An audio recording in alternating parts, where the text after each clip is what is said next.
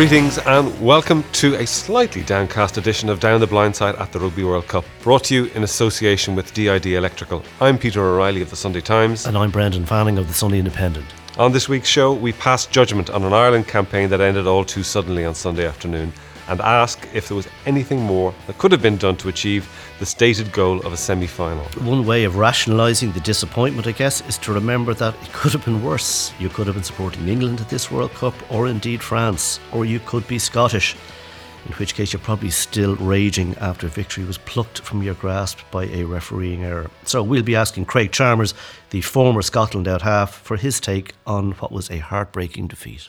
We'll check in on the Guinness Pro 12, where the provinces had a mixed weekend, and we'll be announcing the winner of our Ulster Bank League Player of the Week. There's also our weekly competition, courtesy of DID, but of course, it will take a while to rinse this out of our system.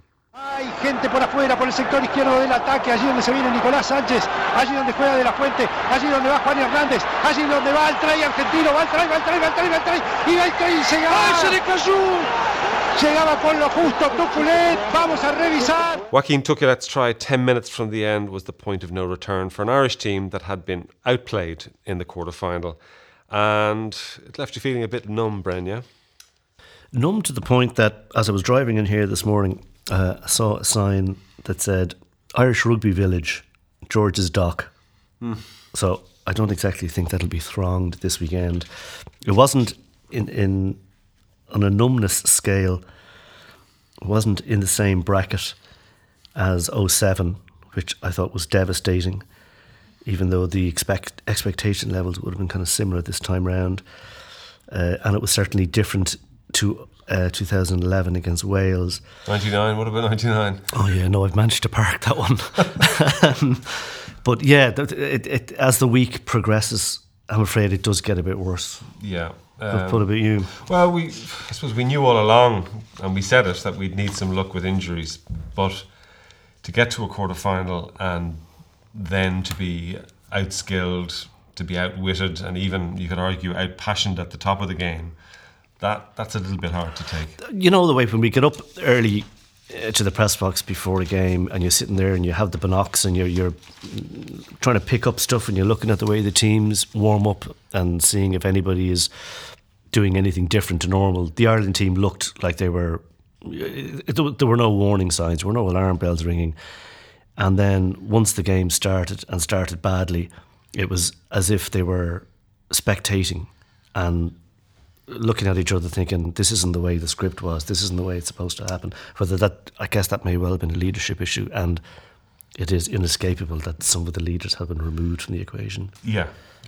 What I found odd was when you're playing under a closed roof, you lose all temporal sense, but it was still 1 o'clock Sunday lunchtime, and when you've already had the experience of when you've been blown away by that number of Irish supporters at a game, as happened the previous Sunday, when it happens again, I suppose it kind of loses its impact to some extent. And when you watch the anthems, it was the Argentinians who were emotional, and you wonder if, because they had, I suppose you could argue they had a sort of an easier run into the game, they could build their emotional. They could build up emotionally. Maybe, yeah. But on that same point, they had an easy run into the game. So what's the first thing you want to do? You're playing against a team who had 3 handy matches. So the first thing you want to do, surely in the first 10 minutes, is fly out. Absolutely get all over them. And I couldn't get to grips. Certainly with the first try, we had a D-line with 5 men on their feet in position, ready to go, and they had 3 men on that side of the field waiting for the ball to come out, and we go soft. And I'm thinking, geez, what's going on here? Yeah. Listen, there was some brilliant footwork and timing from Cordero, but you had that move actually broke down and it was regenerated by Fernandez Lobbe. So it wasn't like the defensive line was taken by surprise. It was just bad organisation and lack of line speed, which is amazing when you consider that. You know where the Argentinian strength is. You know they're going to try and attack you there, given that Italy had some joy in those wide channels against us. So that's what's hard to take, is that, as we say, they exploded out of the blocks, and we didn't prepare ourselves for what we should have known was coming. I'm waiting to hear what Joe Schmidt makes of the whole thing. It'll be later this week maybe when he gets around to that. And it'll take him a while to rationalise it. I'd say he's probably watched it about 10 times already. I've only watched it once, and I tried to watch it thinking the way he would think and looking for things that had gone wrong. And I've no doubt he'll be looking to discreetly throw Garcés under the bus. Well, he'll have a dossier. Yeah. He'll have a dossier. Certainly, there were, the way things go wrong early in a game, you say, if that had just gone slightly different, there could have been a complete momentum shift. The torpedo tackling, there were a couple of blatant instances of torpedo tackling that weren't picked up. Lavanini. Yeah. And you could see he was putting their hard crossways on a couple of the Irish players the way he was going in. Well, yeah.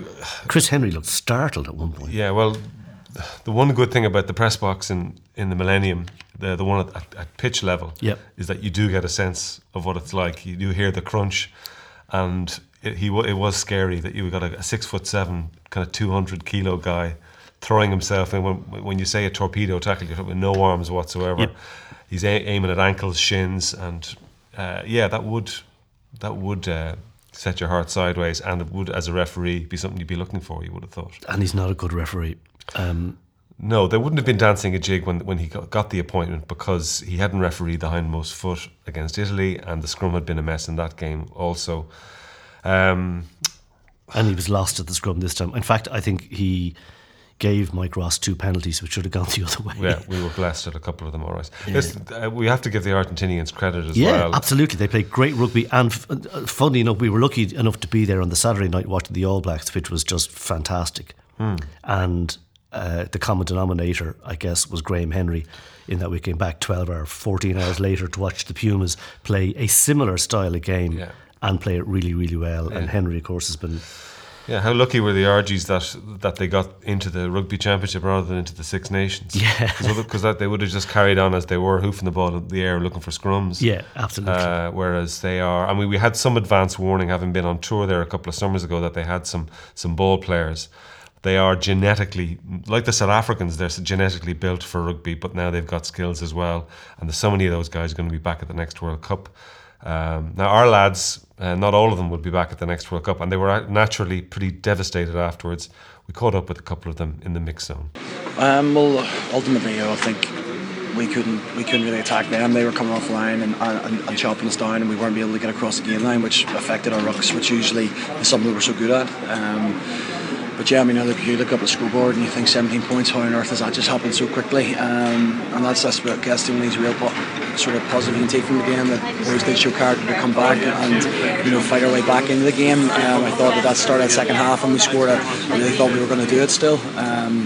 But ultimately, look, you're playing the quality side. I think Argentina have the team there to do some real damage now for the rest of this tournament. And just for us as a player group, as I said, it's... the fans have been amazing this whole campaign, the way they followed us around, and it's tough that as a player group we don't feel like we really did ourselves justice today. And as I said, it's the time and the effort that a lot. This has been going for that we met up in June, but ultimately this has been going for 2 years to build up this squad. And for the players that got injured last week and the players that weren't picked are fighting to get on the squad at home. It's hard, as I said, because everyone's given so much into it, and I don't know what else to say. Well, I guess the first thing is just to try and get away from it for a bit. I think most of the players will get a week off at least, and try regroup. And look, I think most of the squad were we've been around the block, I guess, as well. And there's things that happen in life, not just the rugby pitch, that knock you down. And it's the Irish character, I guess, that we get back up again and we keep going. And that's ultimately what I've no doubt that everyone will do. Look, it's bitterly disappointing. We came here to create history and be the first team to get a semi-final. We felt we were ramping up nicely through the tournament with a big performance last week, and I think it'll be. I thought 4 years ago was hard to take, but I think today, it's harder because we had such an unbelievable support. We trained really well during the week, and I think the first quarter, 17 points against a team like Argentina, you just can't bridge that, even though we got very close to it. Look, I think we probably just stood off them a little bit, and we weren't as intense and the line speed and as ruthless as we were last week. It's hard to know. They took their tries pretty well, but I think from us we'll be disappointed to go down 17 points so quickly. And like I say, it was an unbelievable effort and credit to the backbone that this squad has to claw our way back to nearly to get into a draw or push on to the lead. But against a team like Argentina, 17 points as it proved was just too much. Rory Best there, you'd have to have some sympathy for someone like him, wouldn't you, Bren? I mean, that was his last shot at a World Cup, his third attempt. Yeah, and he's a fellow who would command a lot of respect inside the squad and outside it. So that's tough going on him. And you'd argue that he was one of the guys who led the fight back as well. Yeah, as he had done, if you remember, back in Wellington 4 years ago, and we never gave him any chance of playing in the game because the shoulder was hanging off him after the Italian game. And he went out and played really, really well. And then, to his credit, fetched up to the mix zone afterwards and did that side of his duty, which is, in the circumstances, a difficult thing to do, as indeed it'll be difficult now for Schmidt to pick up the pieces. So where does he start? Yeah, well, he'll go into a Six Nations, which won't feel quite so special. This is your opportunity. Comes around once every 4 years. What does he learn, apart from the fact that what has he learned, I should say, rather than don't lose your best players to injury or suspension? Yeah, I think there'll be a forensic re-examination of the way we defended, and there'll be a forensic examination of the build-up and why it was that we spent 15 minutes struggling to get into the game. There must be some rational explanation for that wasn't immediately apparent to us. So it'll be interesting to see what he makes on that one. Also, the way we play the game. Yeah, I mean, if you look at that second try, he'll probably make the point that it was an offload from Luke Fitzgerald to Geordie Murphy. The point is that if you look at Luke Fitzgerald went into contact like somebody looking for a ruck, and then he realised two forwards had actually got in each other's way, and he just kept ploughing through. We're a team in search of the next ruck. Which isn't the way that rugby's supposed to be played, certainly by the Southern Hemisphere teams. Yeah, so I mean that's the lesson that's coming out of this, is to find that balance between offloading from a position of strength that's going to help your attack and throwing the ball away because you feel you're getting battered. And certainly he has been absolutely rigorous in holding on to the ball, and the way to hold on to the ball is to resource your rucks and don't consider chucking it away. So that's another thing he may revisit. Another World Cup where we have one outstanding performance to recall. This was obviously against France. Any other positives? I suppose we've got two players who have gained hugely from the experience would be the two H's, Henderson and Henshaw was great. Yeah, yeah. He really has a head for the big day, and he's a great competitor. So, other than that, I don't know. We were talking earlier on about the downside to it. The biggest downside for me is that this week could have been the biggest in the history of a profile for Irish rugby. It would have been absolutely immense. The whole country would have been tuned into it, and you can't put a value on that. And similarly, when you don't get that, when it's gone down the pan. Yeah, you heard it. You heard it in the radio bulletins yesterday morning. People were talking. Oh well, we've always got Bosnia to look forward to. Yeah, you know, it's the next event that we can hop on board. But to have got to a semi-final, to have been if we were, say, the only Northern Hemisphere team, that sense of being a little bit special in this part of the world has been taken away. We're just definitely time to reassess. Time to reassess. Competition time. Each week throughout the World Cup, DID Electrical have kindly offered a €100 voucher for any of their 22 stores around the country. To be in the mix this week, answer the following question. Only one Northern Hemisphere country has won the Rugby World Cup. Is it A, France, B, England, or C, Bosnia-Herzegovina? Answers as usual to the competition tab on our website, downtheblindside.com. Rugby isn't always top of the news agenda in Scotland, but South African referee Craig Joubert has managed to put it there. We're joined now by former Scotland and Lions out half, Craig Chalmers. Craig, how are you? Very good, thanks. Well, I could be better. Yes, I'm sure you could. I imagine if the South Africans had a consulate in Edinburgh, there'd be a march on it. How bad are things up there? We've all been on the wrong end of crucial decisions in crucial games, but I think it's just so disappointing after we got so close to lose it in that manner. Just absolutely gut wrenching. There were a couple of decisions that went against you, Craig. There was the card for Sean Maitland for what didn't look like a deliberate block down, and then there was the inverted commas offside penalty at the end. You didn't really get much luck, did you? No, we didn't get much luck. That was definitely not a yellow card. It wasn't even a penalty. Sean's hand was open. He was trying to flick it up. Bamley's hand was facing up the way, not down the way. So yeah, it was definitely not a yellow card. It was a knock on. It was a scrum. But they took, Australia, they're very clever and they took advantage of it. And they played back down that wing where he would have been to defend, but he obviously wasn't there, and they scored a try. And then obviously there's the big crucial decision at the end, which it came about because we lost a line out. We were inaccurate with our line out. We should just throw it in the front, keep it simple, just catch it, take it down, couple of phases, kick it out, game done. But we couldn't do that, unfortunately. And obviously the drama that happened afterwards with the ball bouncing about, Hardy knocking it on, then Phipps. It never even hit. I've watched a number of times now, and the ball never actually hit Strauss. Phipps tried to flick it back. He played out the ball, but trying to get it back on his side, and then John Welsh caught it. It should have been a scrum. Poor Craig Joubert, he can't refer that, unfortunately, to the TMO. He should be able to, but unfortunately he wasn't able to refer it to TMO. And they gave a penalty. He actually put his hand up for a scrum at first. That's certainly what it looked like. And then it went from there.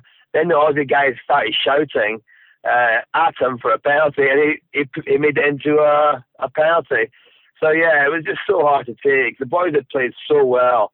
They'd had a go, and I'd spoken to them during the week in the hotel, and they were all up for it. They were really all up for it. I was proud to be a Scotsman Saturday watching, my country in the World Cup, and it's just so close, but just wasn't to be. Craig, do you think in the light of this that World Rugby will revisit the protocol around TMO and maybe throw in a captain's challenge or something, particularly in the last 5 minutes of a game when the teams are neck and neck going down the final straight? Yeah, I'm not sure it's captain's challenge, but just situations like that, I still think, and many people have said that, something like Nigel Owens, it's a crucial decision. It's a point scoring match-winning situation. You've got to be able to refer that, special circumstances to the TMO, to check it, just to make sure what he saw was right. And I'm not blaming Craig Joubert. If he'd been able to refer that, I think he would have referred it, but he isn't allowed to refer it, unfortunately. But it's just what he saw. It all happened so quickly, and listen, I would hate to be a referee. I'll slag them off, but it's a tough job. I see the World Rugby have done more than slag him off now. They've thrown him under the bus. I doubt. Does this ease Scottish pain at all? They threw him under the bus, and then they've gone over them, and then they've reversed back again. Yeah, he is one of the best referees in the world, supposedly. I would maybe argue that a little bit. I think Nigel Owens is probably the best. And I like Wayne Barnes. I think he's good. But listen, he's made a mistake. It's a human error, and people make mistakes. And it's he's like players miss kicks at goal. I mean, Brendan Foley missed kicks at goal, but he got the one that counted at the very end when he got the opportunity. Listen, so many mistakes made in sport. It's hard. It's really hard. It's really hard to take. As a Scotsman, as a rugby fan, you want to see the team that deserves to win the game, but it doesn't always work that way, as we all know. I wonder, is there some positive knock-on to this, Craig, in that you guys were winless in the Six Nations and yet went closer to the semis of the World Cup than any of the other home countries? So is there a wholesale turnaround in Scotland's rugby fortunes? I think there's a great group of players at the moment, and it's a fairly young group of players. This group of players, apart from maybe one or two, will go right through to the next World Cup, and that's when we'll see the best out of this group. They were a little bit unlucky in the Six Nations first 2 games against France and Wales not to get a couple of wins, or at least one win there. And then if they won one of those games, they probably went on to beat Italy. So, we had a bad Six Nations as far as results were concerned, but there were shoots of recovery there. We played a lot of good stuff. We were scoring some tries. And I think we showed even more progress in the World Cup. We showed a lot of composure at times. I guess we should show a little bit more composure in our last couple of minutes against Australia. But we're learning, and I mean, there are a lot of young players in there that I know fairly well. They'll be stronger for it. They'll be more experienced, and hopefully they'll learn from the experience. And then when we're in that situation again, we will hopefully come out on top. Craig, if we could just look at things briefly from a Northern Hemisphere point of view, there's a lot of doomsday talk about us being spectators at the business end of a World Cup that's taking place on our own doorstep. What do you make of that talk? I think, but you look at the Welsh game as well. Wales are playing with half a team. Most of the backs are injured. They should have beaten South Africa, but again, it's a little bit. It's composure. The young substitute scrum half that came on. I can't remember his name off the top of my head. Scrum half that came on, the Cardiff boy. He panicked and he got caught, which led to the turnover ball and the scrum that South Africa got. So little things make a big difference in these games, and it's key decision making, accuracy at times. Wales should be more accurate in the first few minutes. They'd have scored 1 or 2 tries, but they weren't. So there's skill level there that we've got to catch up with, especially with the New Zealanders and Australians. Not so much the South Africans, but I think the Argentinians are also developing a game. I think at the moment the Argentinians are the top offloaders in the World Cup, which tells you exactly the way they try to play the game now. They've got away from the 10-man rugby they used to play. So they're developing, playing the rugby championship down in the Southern Hemisphere, and that's a real warning to us. Yeah, you're right, Craig. I think that there's a lot of people over here now talking about attacking space rather than running into people, and the offload stat that you mentioned is one that we're looking at here regularly. I guess the Six Nations will be our next opportunity to have a look at how much or if rugby in this part of the world changes. Until then, and maybe we'll catch up with you then. You're very good to join us, and thanks a lot for your time. No worries, thanks. Cheers, Owen. Cheers, take care, guys.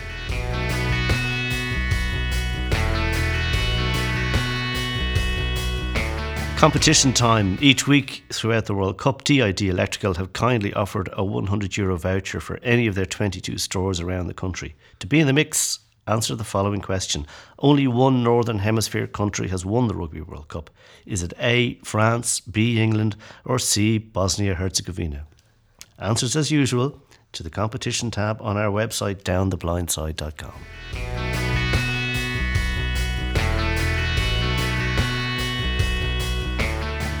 Okay, to the Pro 12. While the Rugby World Cup has been demanding our attention elsewhere, the Pro 12 has been rolling along, minding its own business.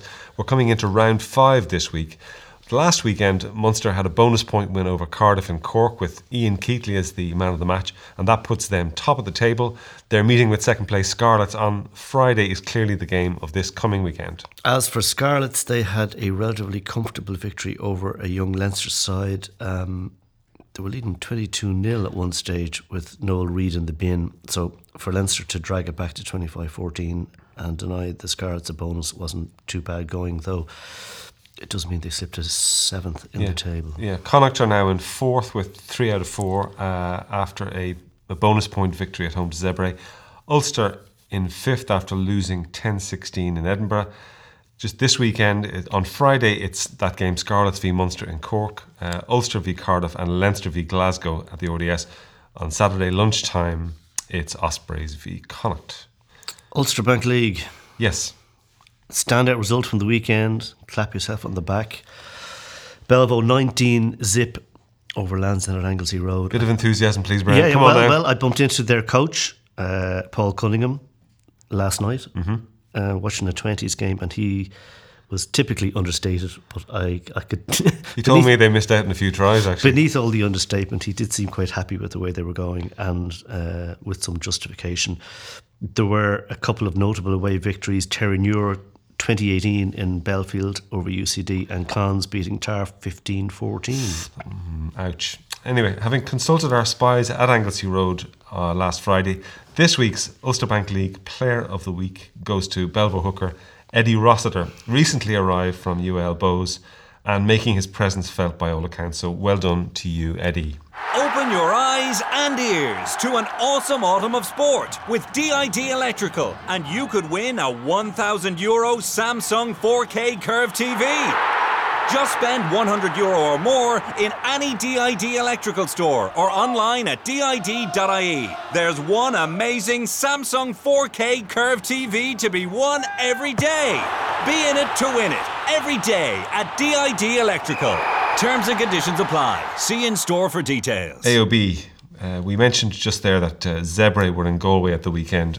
One player who wasn't allowed play or wasn't able to travel was former Leinster out-half Ian McKinley, and that's because of regulations in France, England and Ireland which prevent players from using the goggles that he wears since losing the sight in one eye a few years back. Do you know why? I guess it's because of the sort of torpedo tackling we were talking about earlier on, or... No, I don't get it, and I'm waiting to hear some rational explanation as to the health and safety issue to either the player with the goggles or the player tackling the player with the goggles as to why somebody can't wear these things. I just don't get that. No, it doesn't make sense. But we're happy to say we'll have Ian on the show in the next couple of weeks to explain the situation and hopefully to help rectify the situation. And we may even have young AJ McGinty on the show in the near future, seeing as he has used the World Cup as a vehicle to get into Connacht, which is an unusual route, but there you go. Well done to him. Blackrock to West Coast America, and now West Coast of Ireland. Well done. Well done to AJ.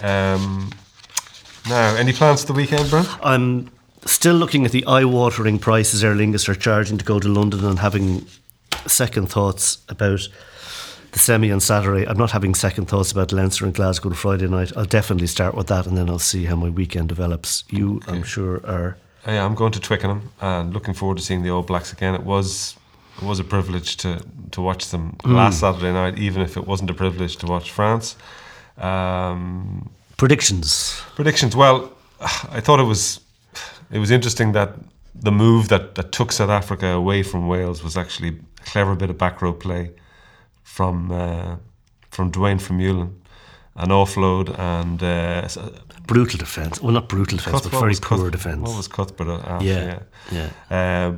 Generally, though, you wouldn't think the South Africans bring the same wit. They might bring physicality, but they don't bring the sort of wit. No, they'll be found out. They'll be found out by the Kiwis. And on Sunday, unfortunately, we won't be there.